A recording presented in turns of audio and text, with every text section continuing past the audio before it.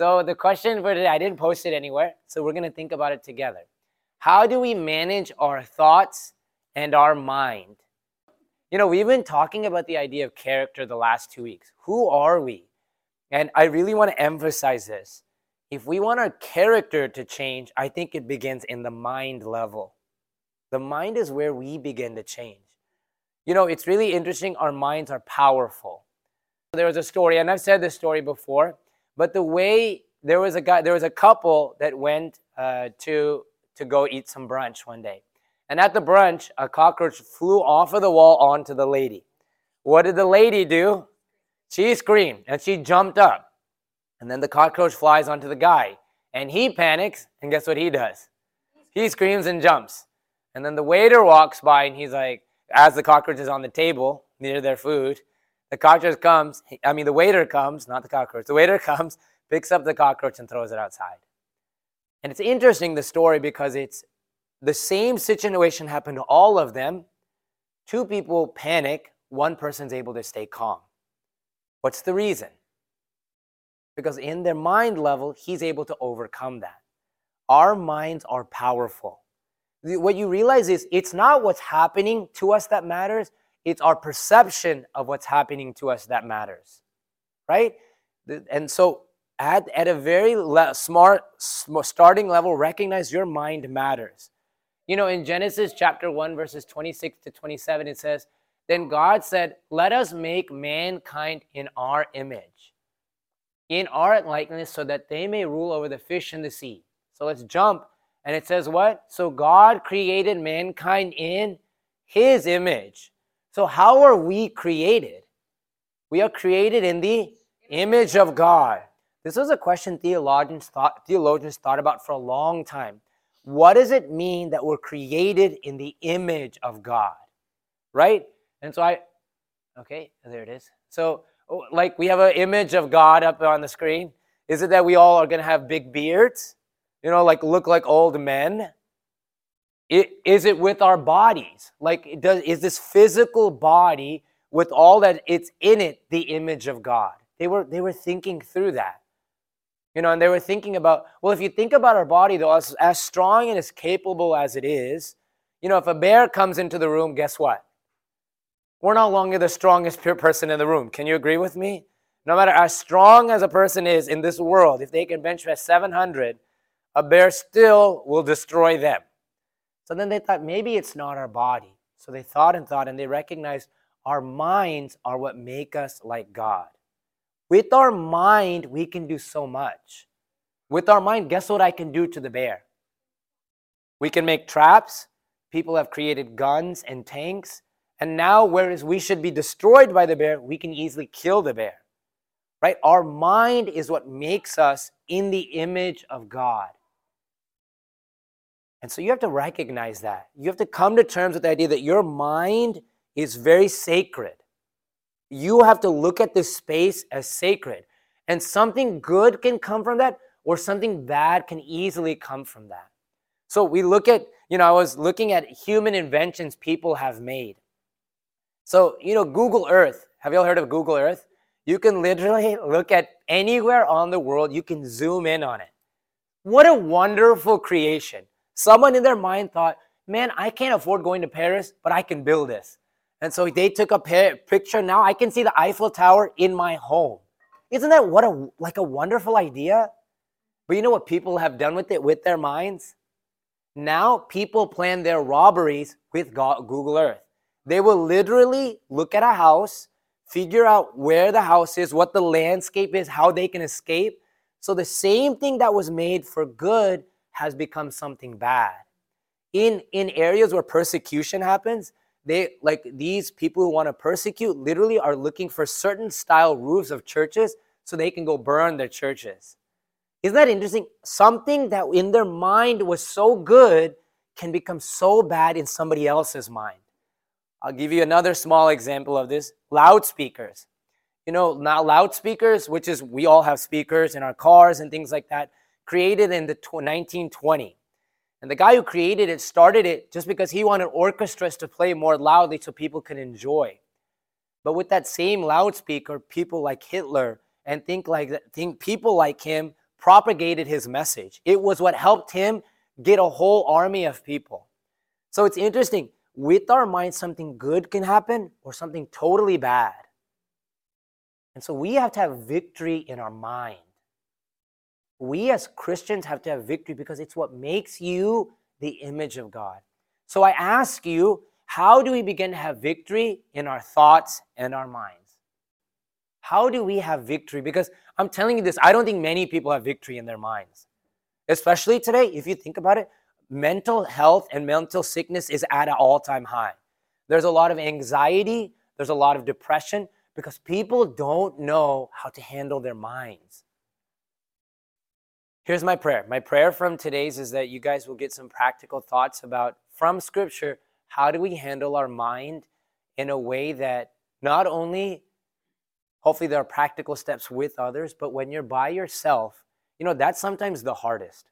When you're by yourself and nobody else is there, how do I manage that? And so let's get into my thoughts that I have. The first piece of suggestion I can give to you guys from Scripture is to be aware of what you're thinking. I think this is one of the most difficult things for people. They're not even consciously aware of what's happening in their brain space. We look at Scripture, and it says, "You have heard that it was said to people long ago, you shouldn't murder, and anyone who murders will be subject to judgment. But I tell you that anyone who is angry with a brother or sister will be subject to judgment." And so Jesus says, stop looking at just the action, start looking at the core of the action. Where does the action come from? Right? You understand, every action that we do came from somewhere. Every word that you say, every action, and murder starts somewhere.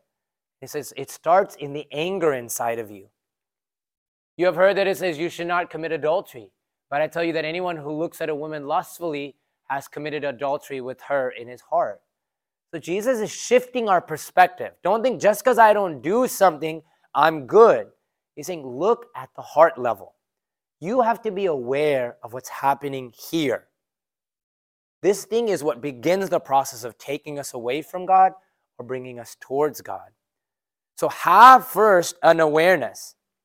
But like Arlie said, the second you have an awareness and you're like, okay, like I'm recognizing I may be a little bit jealous, or I'm recognizing I may be a little insecure. As you begin to become aware of it, right, we have to fill it with something. Finally, brothers, whatever is true, whatever is noble, whatever is right, whatever is pure, whatever is lovely, whatever is admirable, if anything is excellent or praiseworthy, think about such things. So you have to recognize you get a choice in what you think. And the difficulty is many of us get so caught up in certain mindsets that now it's difficult and it's going to take work. But you have to be aware of what's happening in your mind. And you have to say, these are things that should be happening in your mind. And that's difficult because, if everybody saw it, you would get in line. If everyone saw what's happening in your mind, you would follow. But you're the only one who sees what's happening in your mind. And so he says, whatever is right. I put some other words. Whatever is true, whatever is noble. Noble means high moral ideals.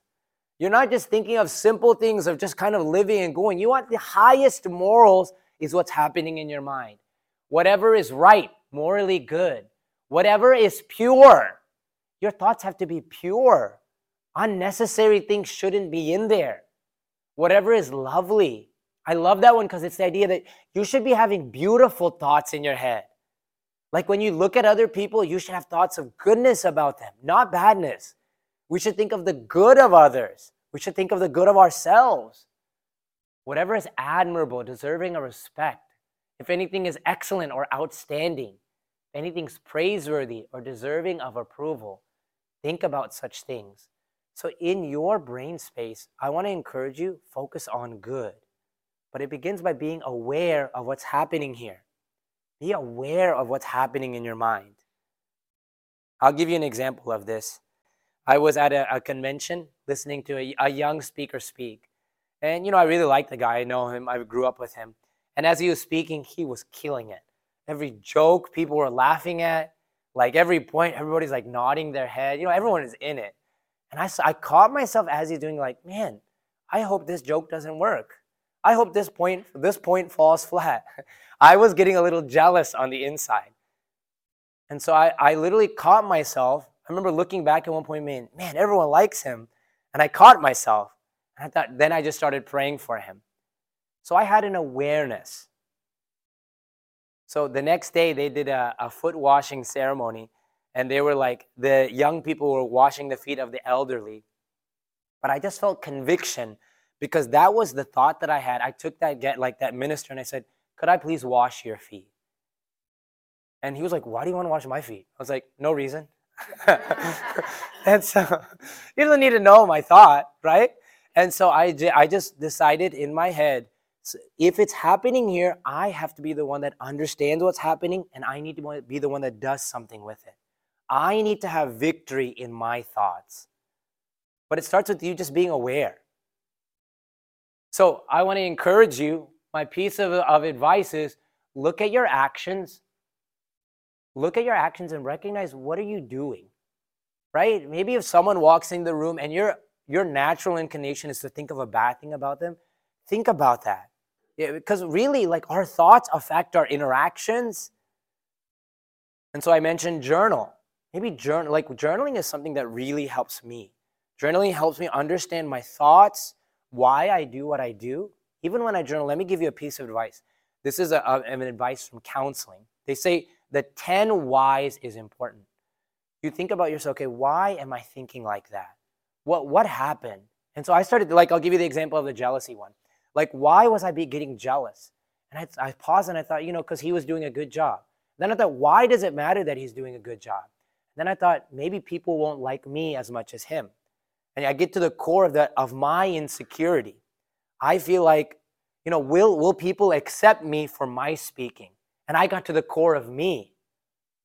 And then when you get to the core of it, you can handle that. Because then I thought to myself, but you understand, maybe he's going to impact A, B, and C, but maybe Sam will impact D. And he needs to impact the people he needs, and I need to impact the people I need. So let me just pray for him. But it takes you taking time with yourself, slowing yourself down and understanding yourself. So journal. The 10 whys is a great way for you to begin to understand yourself. I also mentioned in here counseling. I believe that the Holy Spirit is the great counselor, but sometimes we need to talk to people out loud outside of our situation to help us.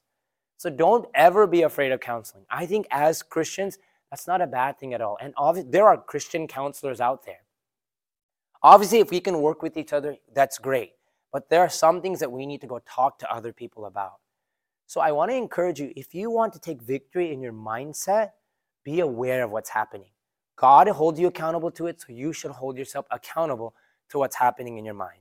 My second and my last point for today. This is a strong one that came to my heart. Accept that your thoughts don't define you.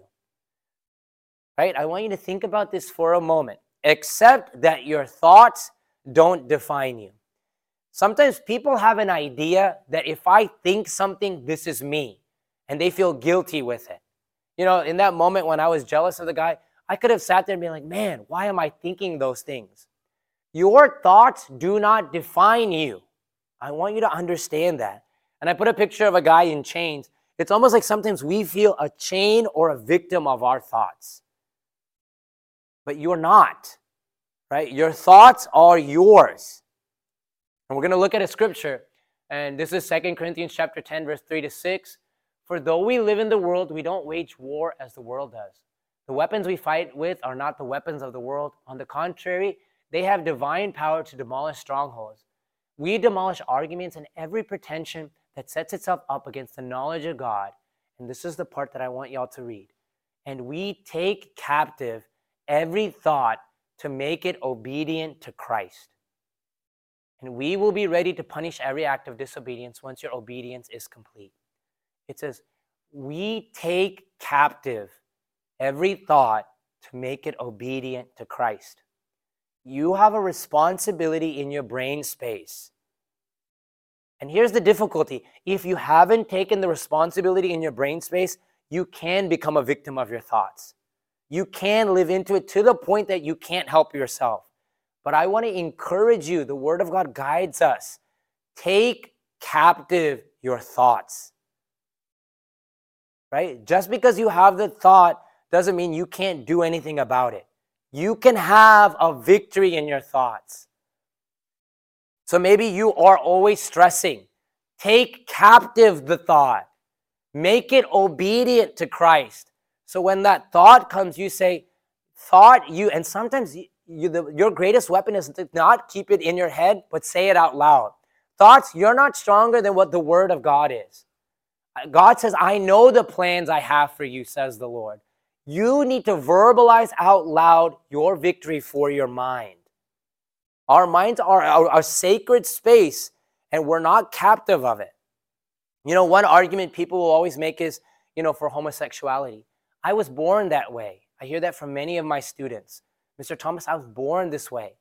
Every thought that is in our mind, we have to make it captive to make it obedient to Christ. I'm going to just say one more story about this and I'll finish for today. I remember I was going through kind of a hard time when I was younger. And I remember it was in the 20s and I was just confused about my life, where I was going. And I was kind of like discouraged, very discouraged. I remember talking to my friend Joel Shaji, and I was just telling him about my discouragement.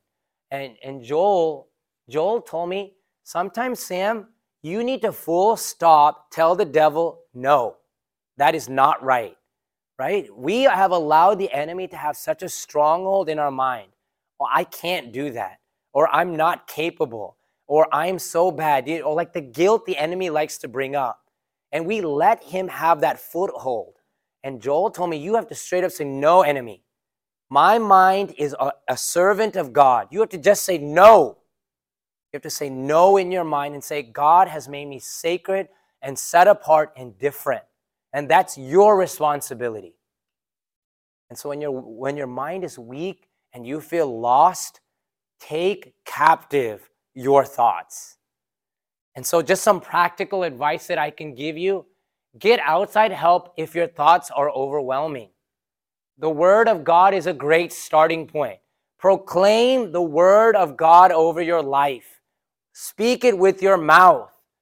Talk to your friends. One of the biggest things the enemy likes to do is to isolate you with your thoughts, to make you feel like, I can't overcome. Say it out loud to somebody. And finally, I bring up counseling again because it is not a bad thing. Talking to somebody helps. So I want to encourage you, our minds are our space that God has given us. It is the way that we look more and more like Christ. We are created in the image of God, and our mind is the starting point of that. So how do we manage our mind best? I think it begins first in recognizing what's happening in your mind. And after you recognize what's happening in your mind, accept that your thoughts don't define you, right? You have to take captive every thought to make it obedient to Christ. When you think about it, it's the idea we're making it obedient to Christ. That our mind is God's. As much as you feel like no one else sees what's happening, my mind is God's. So every thought that I think, I'm making it obedient to Christ because He's worthy of it. Because He's worthy of my mind space. God is not just a God that you get to sing songs and worship Him. As you take control of your mind space, you worship God. Because here's the truth. As you control your mind space, you love people better. You worship God better. People see God in you more, but it begins in your mind. So I'll end with the verse. Don't conform to the pattern of this world, but be transformed by the renewing of your mind. I'm going to read that again. Do not conform to the pattern of this world. Let's read it together. But be transformed by the renewing of your mind. You have a responsibility of your mind. And as we do this together, as we work on our mind and our thoughts, as we subject our thoughts and we make it obedient to Christ, we become more and more an image of Christ.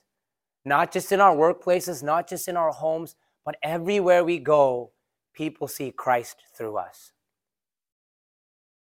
So I appreciate you guys. I know I always give things that challenge, but I want to challenge you again. This is a tough one. This is a tough one because our minds are a difficult battle. But I know this and I believe this, we are able to overcome. Through the blood of Christ, we are able to overcome. So take a moment and ask God this morning, God, speak to me about maybe what areas of my mind I need to give to you. Maybe you just need to give all of your mind to God. And God is saying this morning, give your mind to me. And I really do believe this. As we do this, we begin to look more and more like an image of Christ. And that's the point of this group. The point of this church is that when people see us, they stop seeing us and they start seeing the Christ inside of us. So I'm going to end with a word of prayer and we'll wrap up for today. But my prayer for each one of us, honestly, is that our mind space be taken captive and give it as an offering to Christ. So let's end with a word of prayer and I'll be done for today. Dear Lord, we come to you today, Lord, and we thank you for this time. Thank you, Lord, for letting us come together, Lord, to hear your words. God, I thank you from the beginning of service to the end of service, God, you've been with us and you've been so good to us, Lord. And so I ask you today, Lord, as we've been spending time thinking about our minds, Lord, if anyone has any area that they need to subject to you, God, I pray that you would give them the grace, God. Talk to them this morning, God. Lord, I pray that you would meet people where they are. Lord, if anyone has any addictions, if anyone has problems in their mind that they feel like they can't even say out loud, God, I pray, Lord, that you would give them a victory today. God, we are able to overcome by your blood. So, Lord, I pray, Lord, today, thank you so much that you died on the cross. And thank you so much that our minds are going to be an offering for you. God, I pray in this week ahead, help us to glorify and honor your name. God, I pray that we would always live for you in all that we do, Lord. I pray that whatever needs people may have, I pray that you would meet them. Lord, as mom and dad are going to India today, keep them safe, cover them under the blood of Jesus. Lord, as people are going to work, God, and doing their different things, help us all to walk with you in a special way, God. I thank you so much that you hear our prayers. God, you're deserving of all the glory and the honor. We give you all the glory and the honor. In Jesus' name we pray. Amen. Amen.